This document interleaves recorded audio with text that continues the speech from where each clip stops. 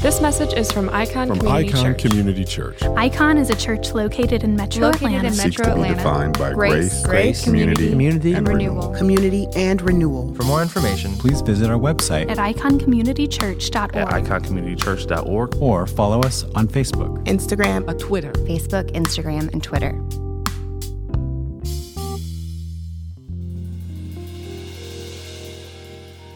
Icon family, we have come to the end of our series in the book of James, and we titled it Faith Works.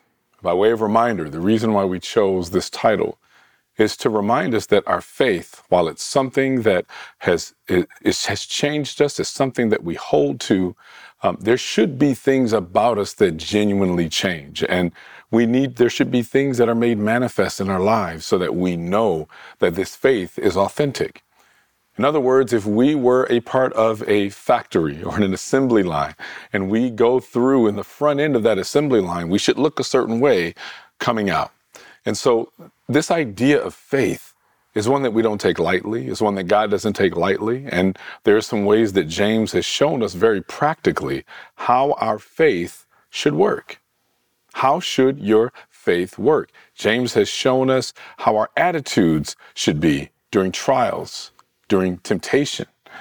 He's talked to us about what our attitude should be if we're poor, what our attitude should be if we're wealthy. He's walked through various evidences of genuine faith.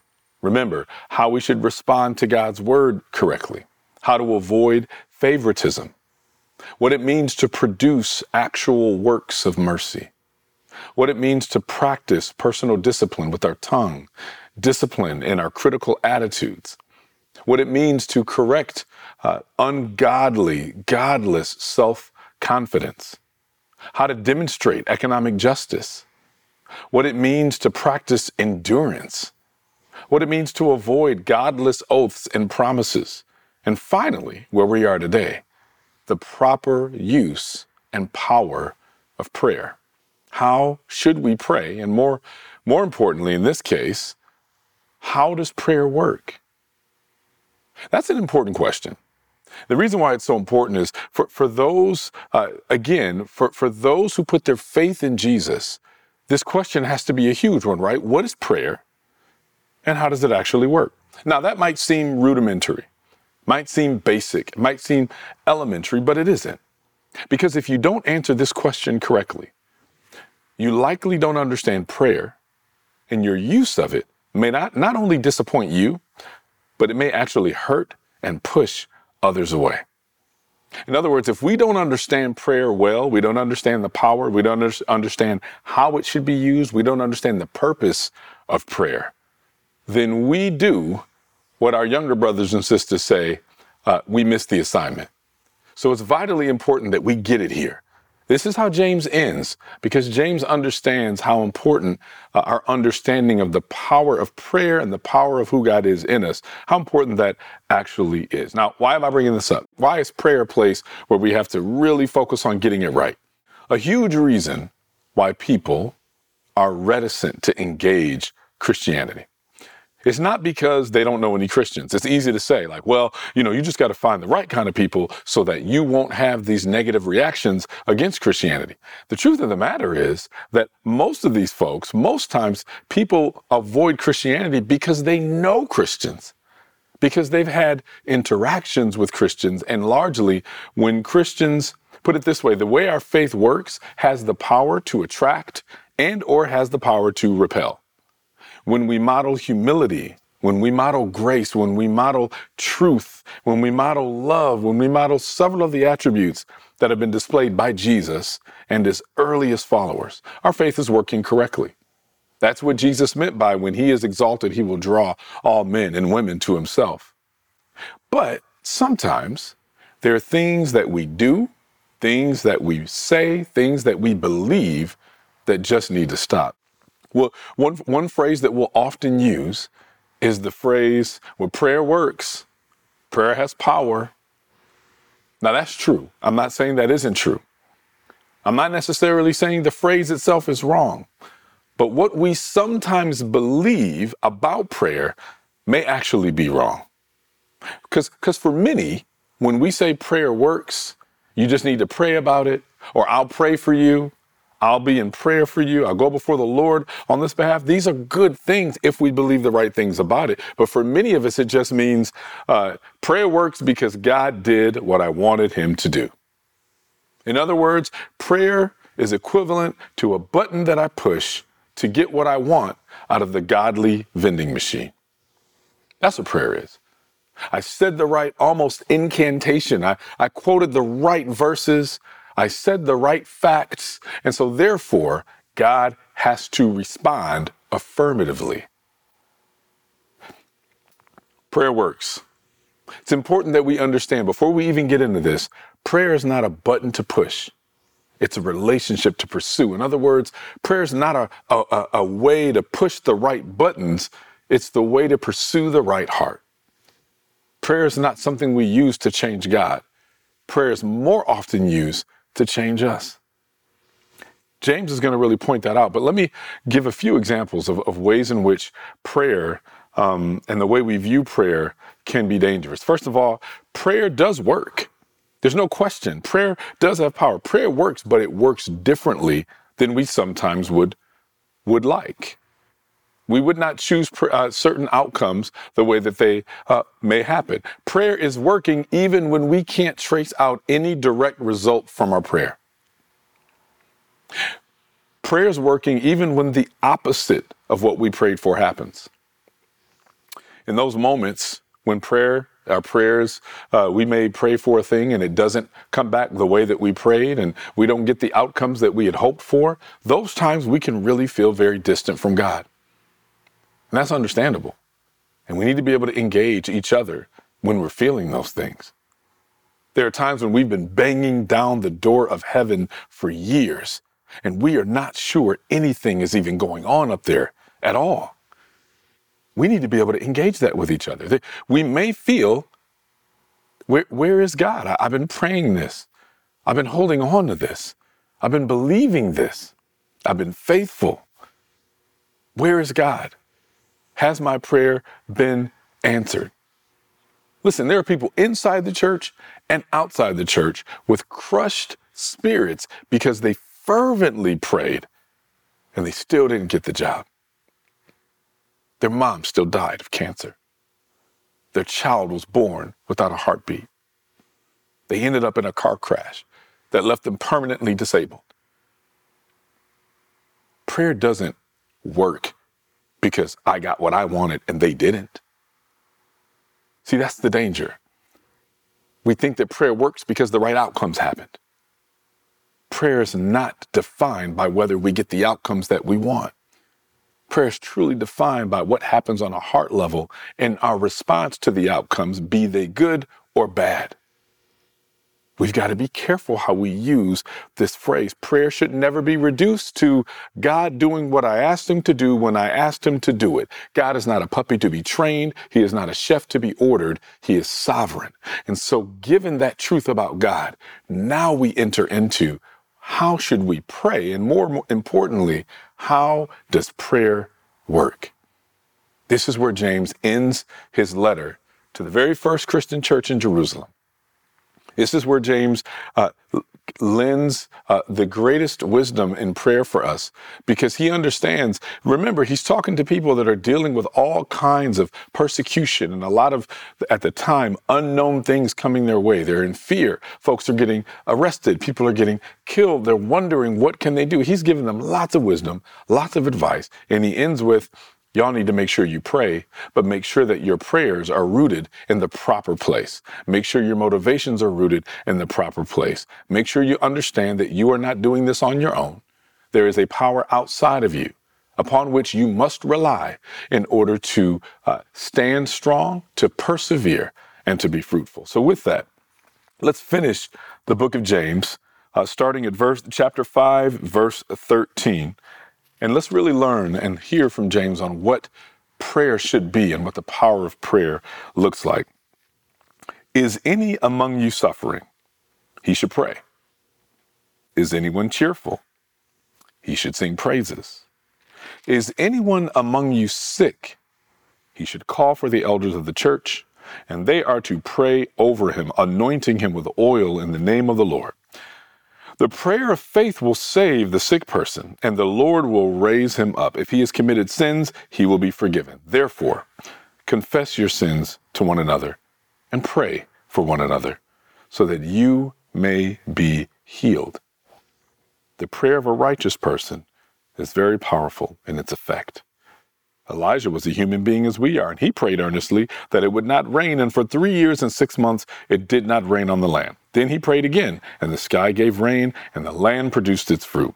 My brothers and sisters, if any among you strays from the truth, and someone turns him back, let that person know that whoever turns a sinner from the error of his way will save his soul from death and cover a multitude of sins. This is the word of the Lord. Thanks be to God. This can be a little bit difficult to understand because of how long these verses have been quoted and the ways in which they've been used and appropriated to teach some very dangerous doctrines about prayer, about healing, about faith, and what it means and what it doesn't mean. So we need to go back contextually and remember what's happening here, right? Remember, if you look at verse 13 again, remember James began this writing. He started writing on the subject of suffering at the very beginning, right? He said, count it all joy when we fall in various trials, right? He opens up with suffering. He tells us that prayer is an answer for our suffering. And he doesn't say this in a way that's just the cliche way that we'll say. A lot of times we don't know what else to say, so just pray about it. And that's true, we need to pray about it. But he's not just giving this in a cliche way. There's something that needs to be occurring. And so James knows that in every situation, whether you're in trials, whether you're suffering, whether you're dealing with anything that is hard and difficult and that you need answers for, the answer is prayer. So what does he say? Is there anyone in the congregation, anyone of you who is suffering? He says, let that person pray. The suffering that James is referring to is not merely, have you had a bad day at work? Did you just come out of a really, annoying argument?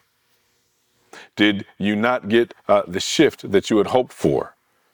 Did you happen to run out of gas and you had to stop and get more gas on the way to work? That's not what he's talking about. That's not the kind of suffering. And y'all, it's important to just point out that sadly, in our world, especially in our country, we have almost this martyrdom syndrome. We all are almost martyrs looking for a cause.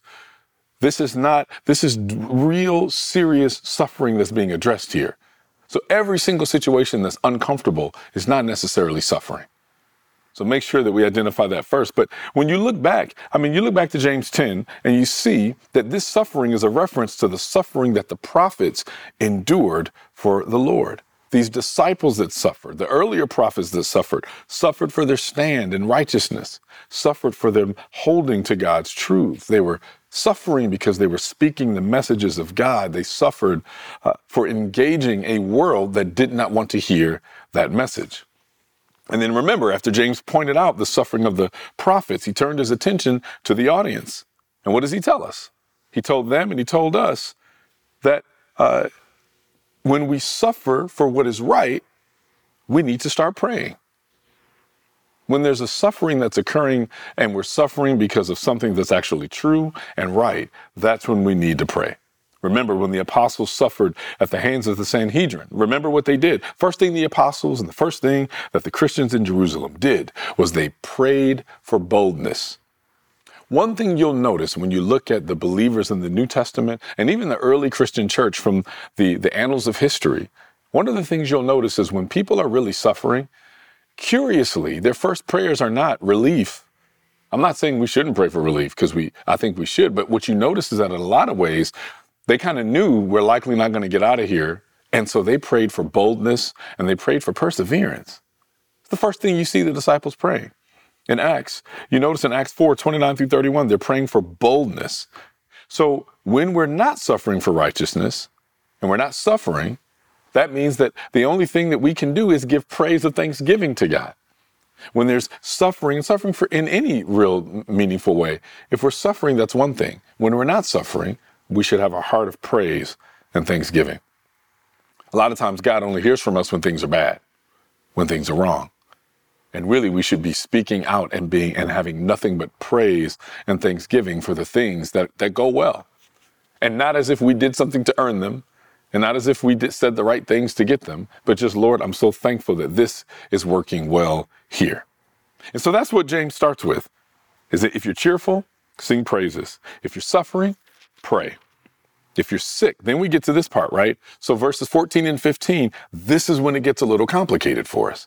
Because not only has he started talking about prayer and suffering, but there's a power of prayer even in physical sickness.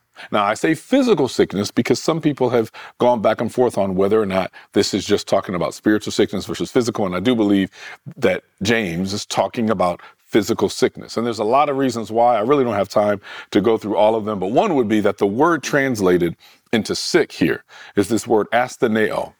And that word always refers to physical illnesses throughout the Gospels. Furthermore, Paul uses the same word, right, to speak of even a spiritual sickness, but whenever he does, he gives a qualifier.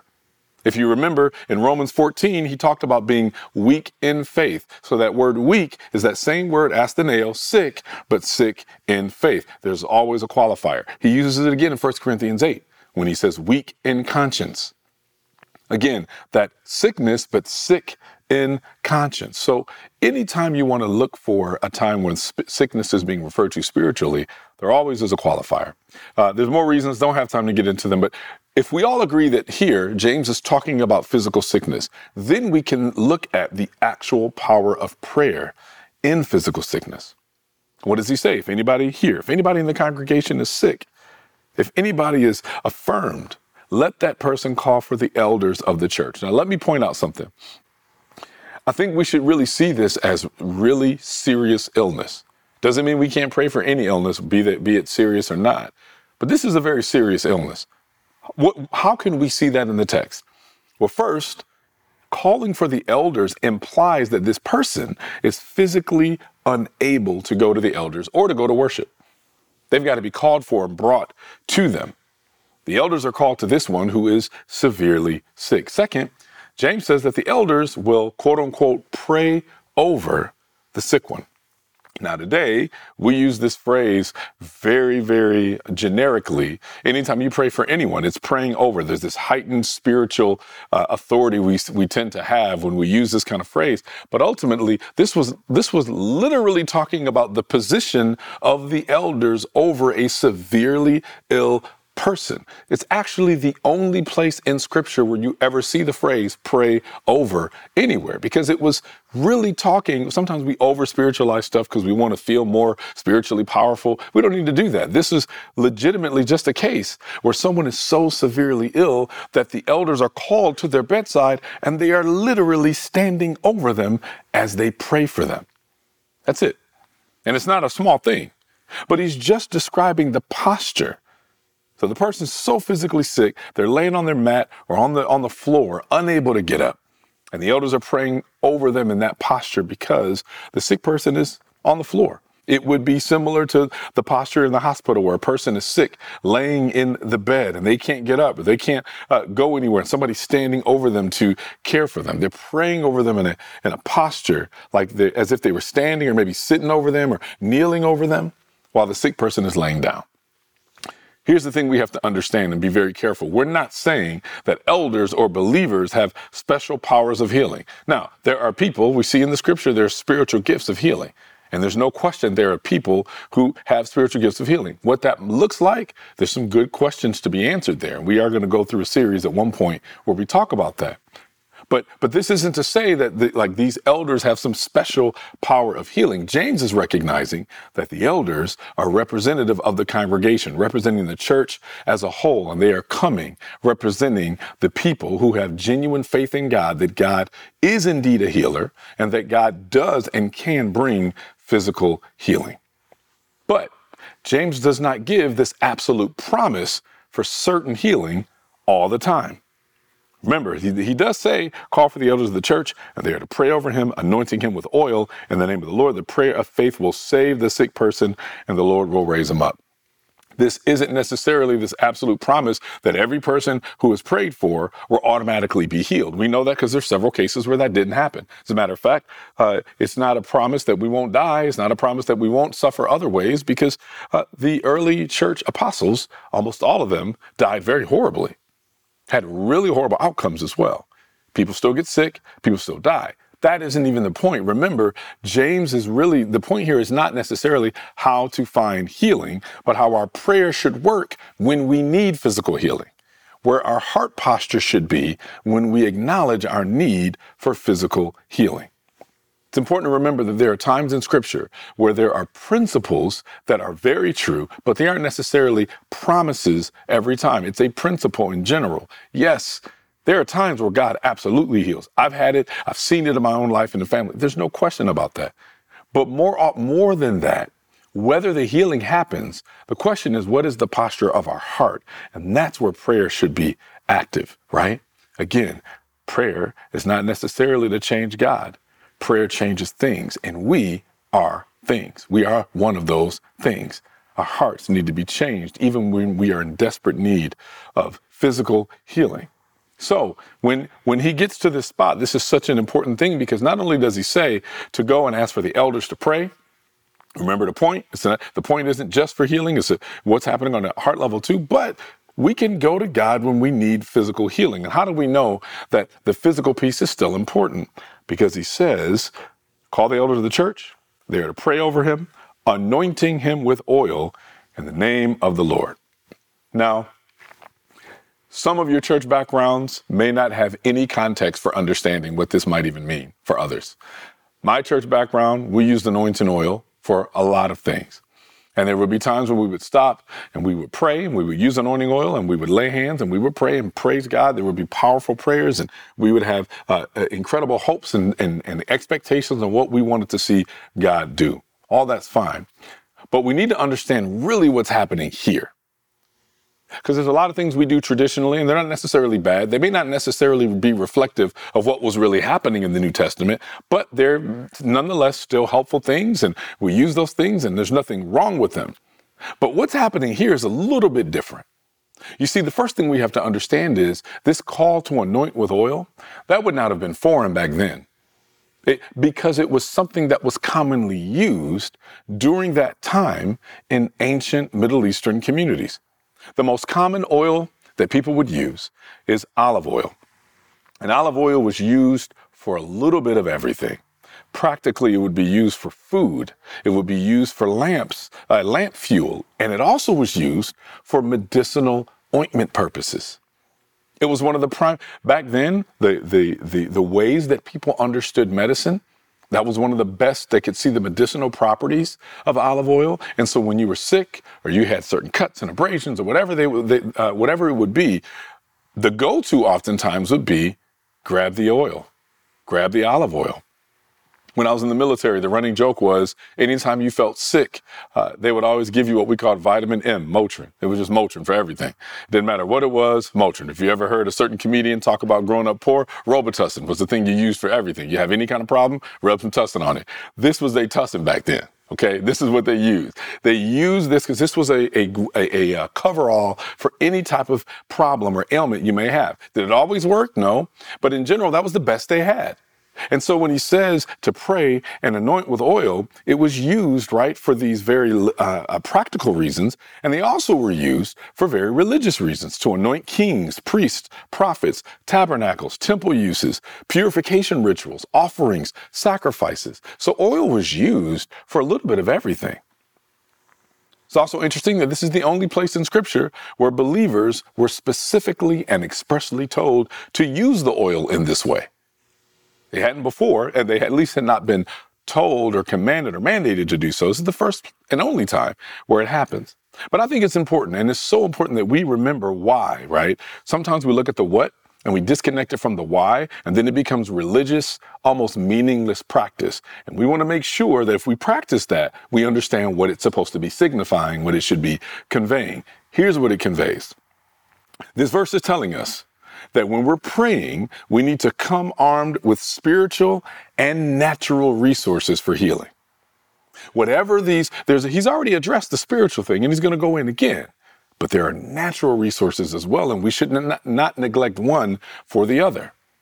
So spiritually, you don't ever neglect God when you're ill. Reach out for prayer for folks to come over, because there is still something happening.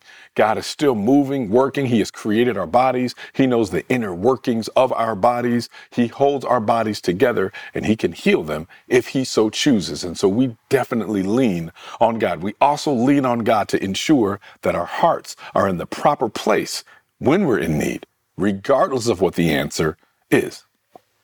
But then there's also, so there's power in prayer, there's spiritual power in prayer. However, we do not neglect natural resources for healing. That anointing with oil thing, that was not just this almost kind of spiritual talisman, borderline voodoo call. That's not what this was. It was a very logical call. It was basically saying the resources that you have for actual healing, the resources that you have to help folks medicinally, bring those in as you pray. That's important. Because I don't know about you, but I grew up in church context in which people would see something like this, misunderstand scripture, misappropriate, misuse, and abuse. And then folks start to believe, as long as I have faith in God and I got people praying for me, I don't need medicine. I don't need to use certain medicines and certain things that can help avoid certain sicknesses or can help treat certain sicknesses. Why? Because I was just told all I need is some anointing oil and somebody praying for me. You see, we've misunderstood the context.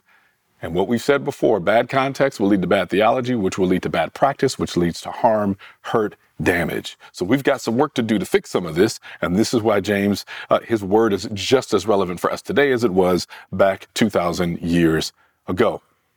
There's such a mistake today made by those in the religious community where people believe God must heal outside of any medical intervention. People won't take medicine or won't have surgeries because they believe that God is just going to heal them miraculously. The reason why James says make sure that you pray and have your spiritual stuff right, as well as that you have whatever medicinal aids are there, is because we should never be in the business of tempting God into having to do a miracle. It's completely foolish. So yes, we're going to go into something that we're dealing with right now. Everybody's got their reasons for whether or not to be vaccinated or not. We're not even going to talk about whether you should, whether you do. I think there's good wisdom in that. That's me. But here's the thing. If our reasons for not taking any type of, where the medical community is very, for the most part, on the same page and agreed on the benefits of a thing. If our reasons for not doing it are rooted in, I just believe God, I don't need that. That's foolish. I'm telling you now, that's foolish. That is not even the biblical prescription that's given here in James. You pray and you use whatever the medical benefits that we have that we know in wisdom, you bring them together. That's how you faithfully pray. That's how your faith should work. We don't disagree. We don't overlook medicine. We don't overlook the scientific community. God has given us science and medicine to explore his creation. So you cannot say you love God and you love his creation and then hate the very science he revealed to us in order to preserve and to protect creation, including our bodies. So we pray and we use wisdom and we use the things that have been revealed to us. Now, that doesn't mean that we put all of our trust in the treatments, but what we have treatments today for are as a very huge part of the ways in which God answers prayer. So we pray to God for grace, and that doesn't mean that we neglect the treatments that might be available for grace. She may need something, we pray for her, and we make sure that the treatments are there for her. But it also means that we don't put all of our trust in the treatments, forgetting that there's power in prayer for healing. So we come armed for healing through spiritual and natural means. That's it. That's how we deal with physical sickness. That's how we engage on a heart level. We pray, Lord, give me the right heart posture to ensure that I am leaning on you, depending on you, realizing healing does not happen outside of you, and also have a heart that is prepared to deal and give and engage properly and faithfully with whatever this answer will be. And then we bring all of the scientific and medical wisdom that we have at the same time. Then James goes further as he goes into verses 15 and 16, and he talks about the prayer of faith will save the sick person, and the Lord will raise him up. If he's committed sins, he will be forgiven. Therefore, confess your sins to one another and pray for one another so that you may be healed. The prayer of a righteous person is very powerful in its effect. If you grew up like I did in the King James, we memorized this, right? The effectual fervent prayer of a righteous man availeth much. This is true, but we got to understand what it means, right? Because what it shows here is not only does prayer have power over our physical sicknesses, but it also has prayer over our spiritual sicknesses, our sin. And our sins can be forgiven through prayer. We see that clearly. If you look at John's first letter, in 1 John, he writes to the Christians and he says, if we confess our sins, he's faithful and just to forgive us our sins and cleanse us from all unrighteousness. And not only do we confess, and really confessing to God is a form of prayer, but not only is confessing out loud and professing to God our sin nature and asking for forgiveness and practicing repentance, but if we confess our sins to one another, we then can pray for each other. So when we're struggling with weaknesses, spiritual weaknesses, temptations, and sin, we can ask for the prayer of another. Notice that James doesn't only say confess your sins to the elders or confess your sins to a particular group of people within the church. Why? Because we are all on equal footing when it comes to sin. And all of us need the prayers of one another in our fight against sin. That's why James can make such a huge, sweeping, powerful, dynamic statement at the very end here, verse 16. That's why he can say, when he walks in and says the prayer of a righteous person is powerful and of great effect. How can he say that? Because we need to be exercising prayer because it's a powerful tool that works in a variety of circumstances. Prayer works when we're suffering for righteousness. Prayer works when we are severely ill. Prayer works when we confess our sins to God, and it brings forgiveness from God. Look at what can be done when prayer is exercised. Prayer causes things to happen. Prayer changes things. Why? Because prayer changes people. There's something even about confessing sin to one another when you hear yourself confessing. There's a humility that it takes in order to get to a place where you can confess real sin. That is an area that I'm sure we all struggle because your perception of yourself is rarely in the same circle of where all the truth is. You realize that, right? We all are in a place where we are hoping to live in an area that I would call, if I could draw this out, 3 concentric circles. You've got the big circle, that's the truth. And then you've got your perception of yourself, that's this circle here. And you have others' perception of you over here. Now, sometimes your perception of yourself fits well. It may not have all the truth, but it's a good amount of it is covered in the truth circle. And other people's perception of you may also be in a good area of the truth. When that happens, that's where the best intimacy is. That's where the best relationship is. That's where the safety is. That's where humility is. But more often than not, our perception of ourselves is outside of that bigger circle of truth. So we've got a little circle of how we see ourselves. And we've got a larger portion of the circle, this big truth circle that we have very little that's overlapping there. And then other people might end up seeing the truth for what it is. Their perception of us might have more of the big circle of truth going. And so we may not want to hear it. Our job is to get as close to the truth as possible. Our perception of ourselves needs to be in the greater circle of truth first. And then we go and bring our sin to our brother or our sister. That takes humility. The greatest change happens when we humbly look at ourselves truthfully. Get outside of our perception of ourselves and measure our perception of ourselves by the truth. And sometimes that happens when you're in community where you're hearing other people's perceptions to see how much of that fits in the truth. This is a huge part of how our prayer lives actually grow. Because when I know what's true about me, then I start to declare those things that are true or not true to God, asking for help in making real change or praising God for areas where there's been real growth. So you see, you can't truly have a powerful prayer life if you don't have true self-awareness. If you aren't aware of where your real brokenness still is, you will always think other people are far more broken than you. You will always think that everyone else has way further to go than you do, which means your prayers for them won't be rooted in any real humility, and your prayer for yourself likely won't be rooted in any real humility. Everything bad happens to you. Everything bad happens at the hands of everyone else, and you never, ever grow.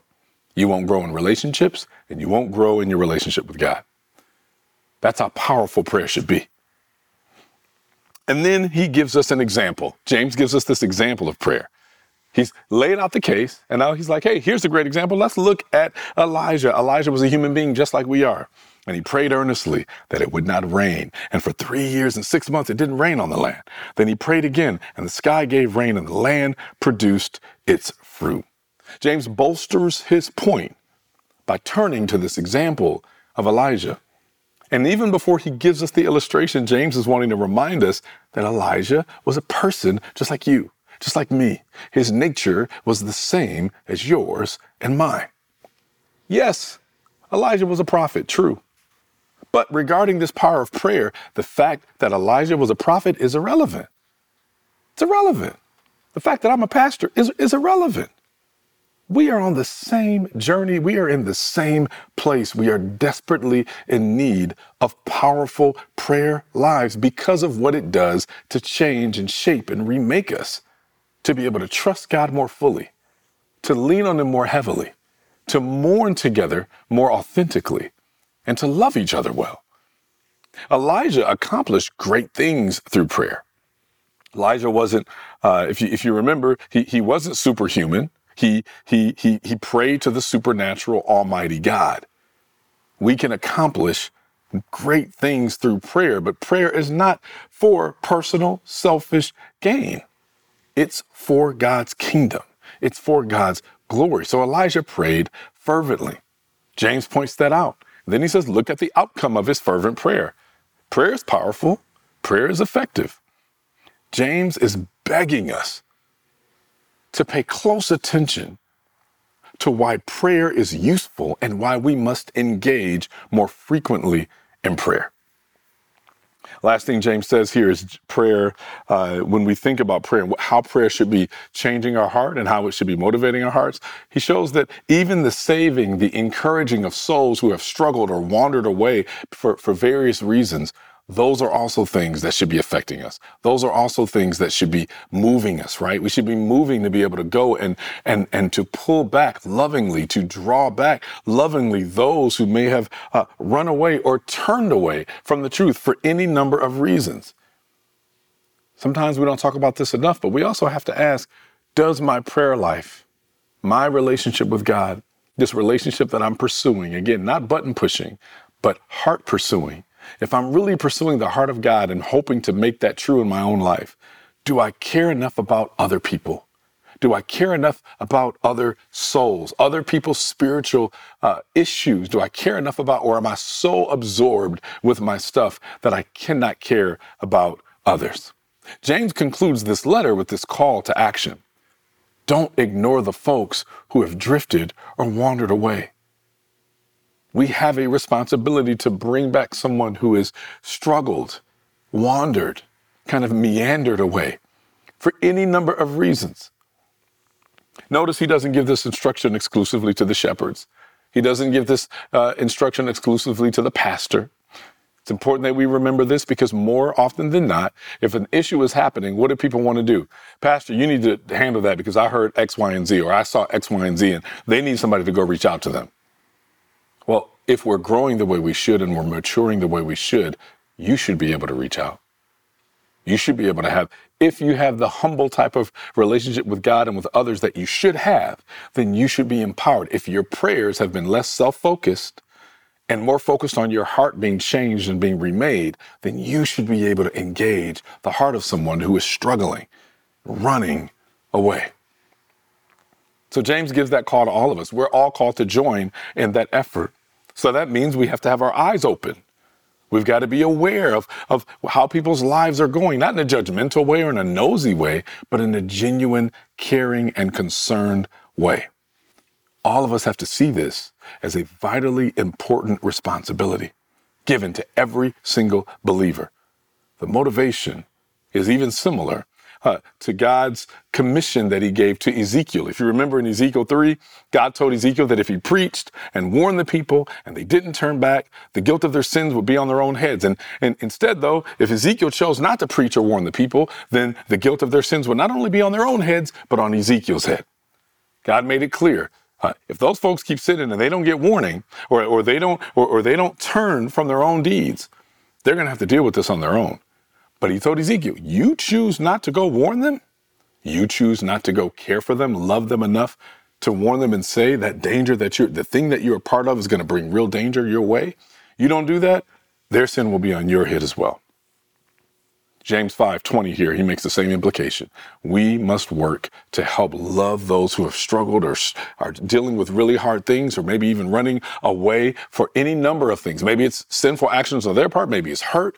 Maybe it's pain. Maybe it's church hurt. Whatever that is, we can't ignore the bleeding and the hurting of those that are in the flock. And look, let me just say this in closing. We don't get this right. We don't get this right. It's a struggle. It's an ongoing struggle. How do we pray? What should we say? Where should our heart be? We don't always do this right. I certainly don't do this right. I'm fairly certain you don't do this right all the time. We struggle. The scripture reminds us in Romans 8, we don't even know how to pray as we ought to. Consider that. Some of you have some of the most incredible education that is offered in this country. And some of us don't have any of the education at all. But you know what unites us all? No matter how smart we are, no matter how much education we have, no matter how much mastery we have of the English language, you and I both fail in knowing how we ought to really be praying. We have some templates and we have some hope that we can try our best, and God honors that and God wants that, but he keeps us in a place of humility and says, even in the midst of everything that you're doing and everything you're trusting in and everything that you still don't truly know how to pray as you ought to. But what does Romans tell us? In the same way, the Spirit helps us in our weakness. We don't know what we ought to pray for, but the Spirit himself intercedes for us with wordless groans. And he who searches our hearts knows the mind of the Spirit, because the Spirit intercedes for God's people in accordance with the will of God. Why do we not always know how to pray? Because we do not know what God's will is in all these different situations. We know what our will is, and so we pray that, and we hope that in some way, or maybe in the most perfect ways, that God's will corresponds positively with what our will is. But we don't know how to pray that. There's something that we want to see happen, but we don't know what God's will is. And so God actually comes and says, I'm interceding on your behalf because with your prayers, I know what your heart is, but I also know what my will is. And my Spirit intercedes on your behalf so that the right things get prayed every time. So we don't have to worry about, I think a lot of times people have taken that passage to mean, and so now I have to have some kind of special way to pray so that my prayers would be more powerful. No. Keep in mind, these prayers that can't be, there's a reason why he said that the Spirit prays for us in words that can't be uttered. So don't stress your pretty little mind on how to figure out how to utter those words. That's not your place. That's the Spirit's place. We pray and we use our minds and we think about what things we hope are true and that we think are true. And then the Spirit perfects that. The Spirit knows things we can't possibly. The Spirit knows that are things that are coming an hour from now that we don't. And the Spirit is able to utter and to step in on our behalf and to come in and to intercede on our behalf. He doesn't do it through us. He does it for us on our behalf. So the beautiful thing is that even in the midst of us not having it all perfect, we trust that we have to lean and rely on God in prayer. We trust that prayer is not something we use to move God and pull his strings. We trust that prayer is something that God uses to move us, to remind us of who he is, to remind us of our own brokenness at times, to remind us of our reliance on him, to remind us of our need to constantly be changed and sanctified to look more like God, to love more like Jesus. James ignites us with these two important calls. Pray in every situation. Pray always for all things. Prayer is powerful. Don't ignore prayer. Don't neglect prayer. And when you pray, go and do the work of the Lord. Go and care about those who are in need. Go and care about those who are struggling. Go and care for people who have been hurting. go and genuinely be concerned and say, I just want to make sure that even in all of the things that you're going through, that your trust in God is still there. How can I lovingly engage? And maybe even it just means I don't even know.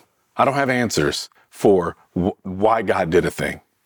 I need to be able to sit. You need to be able to sit with me when I have things that's happened in my life for which there are no real answers, and not give padded cliches and not give just the same answers that we're used to hearing. Just sit with someone, cry with someone, and say, I don't know why this is happening.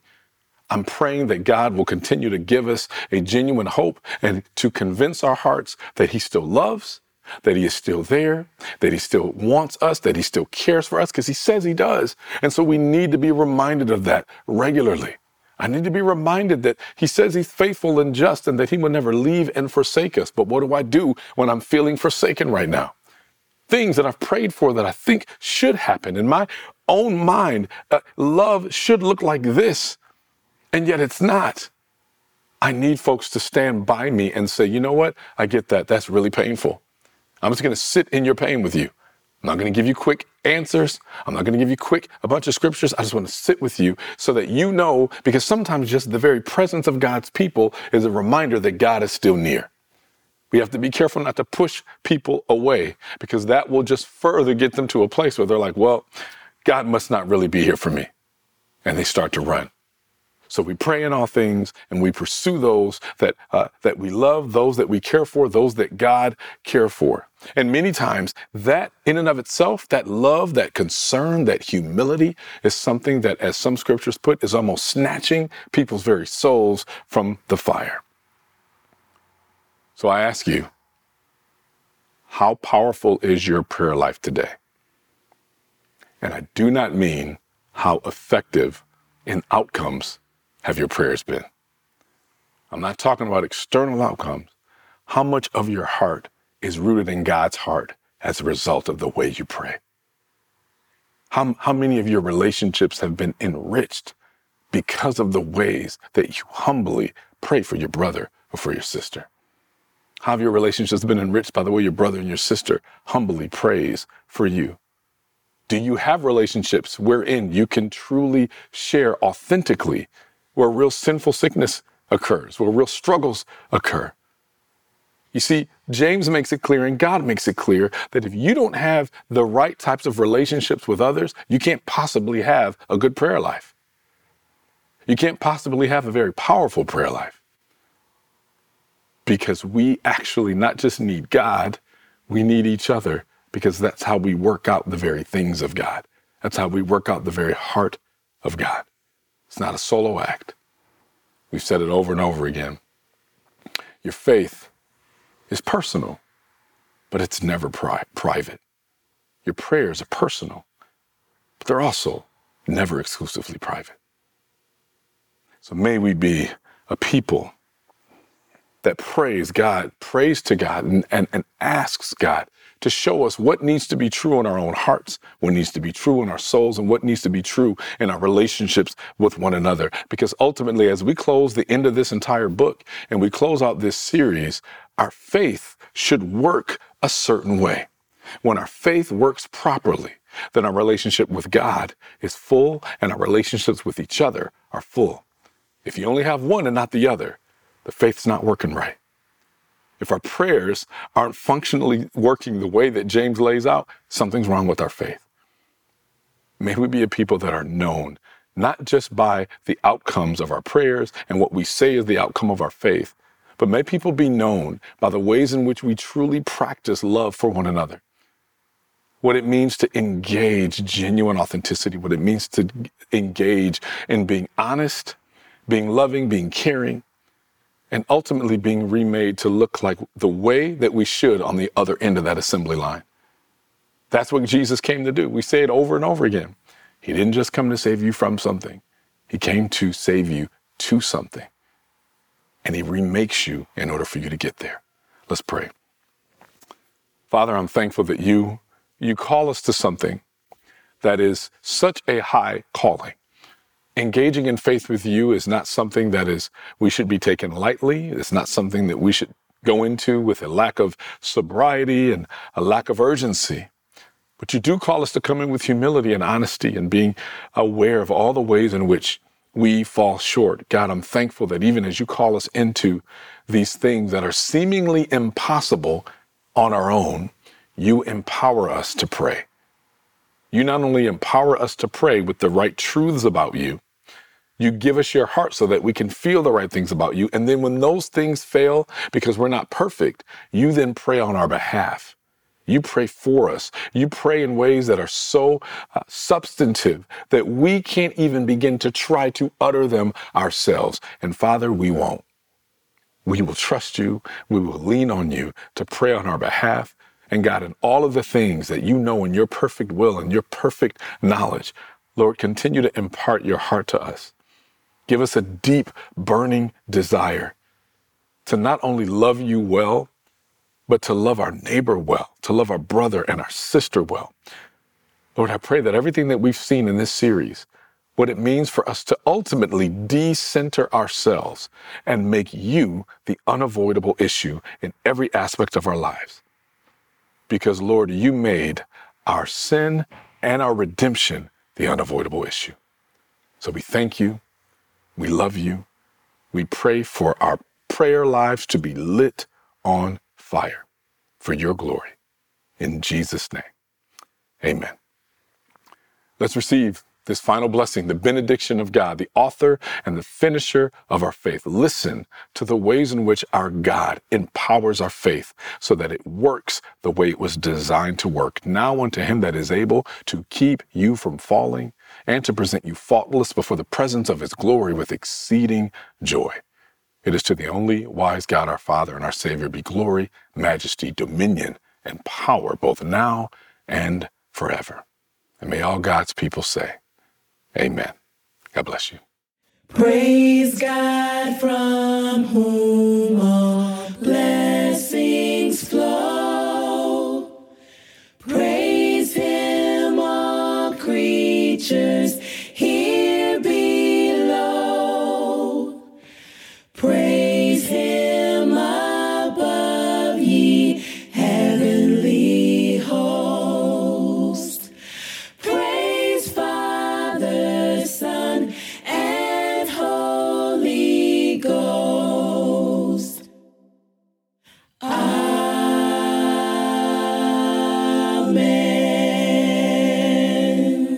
Thanks for listening to this message from Icon Community Church.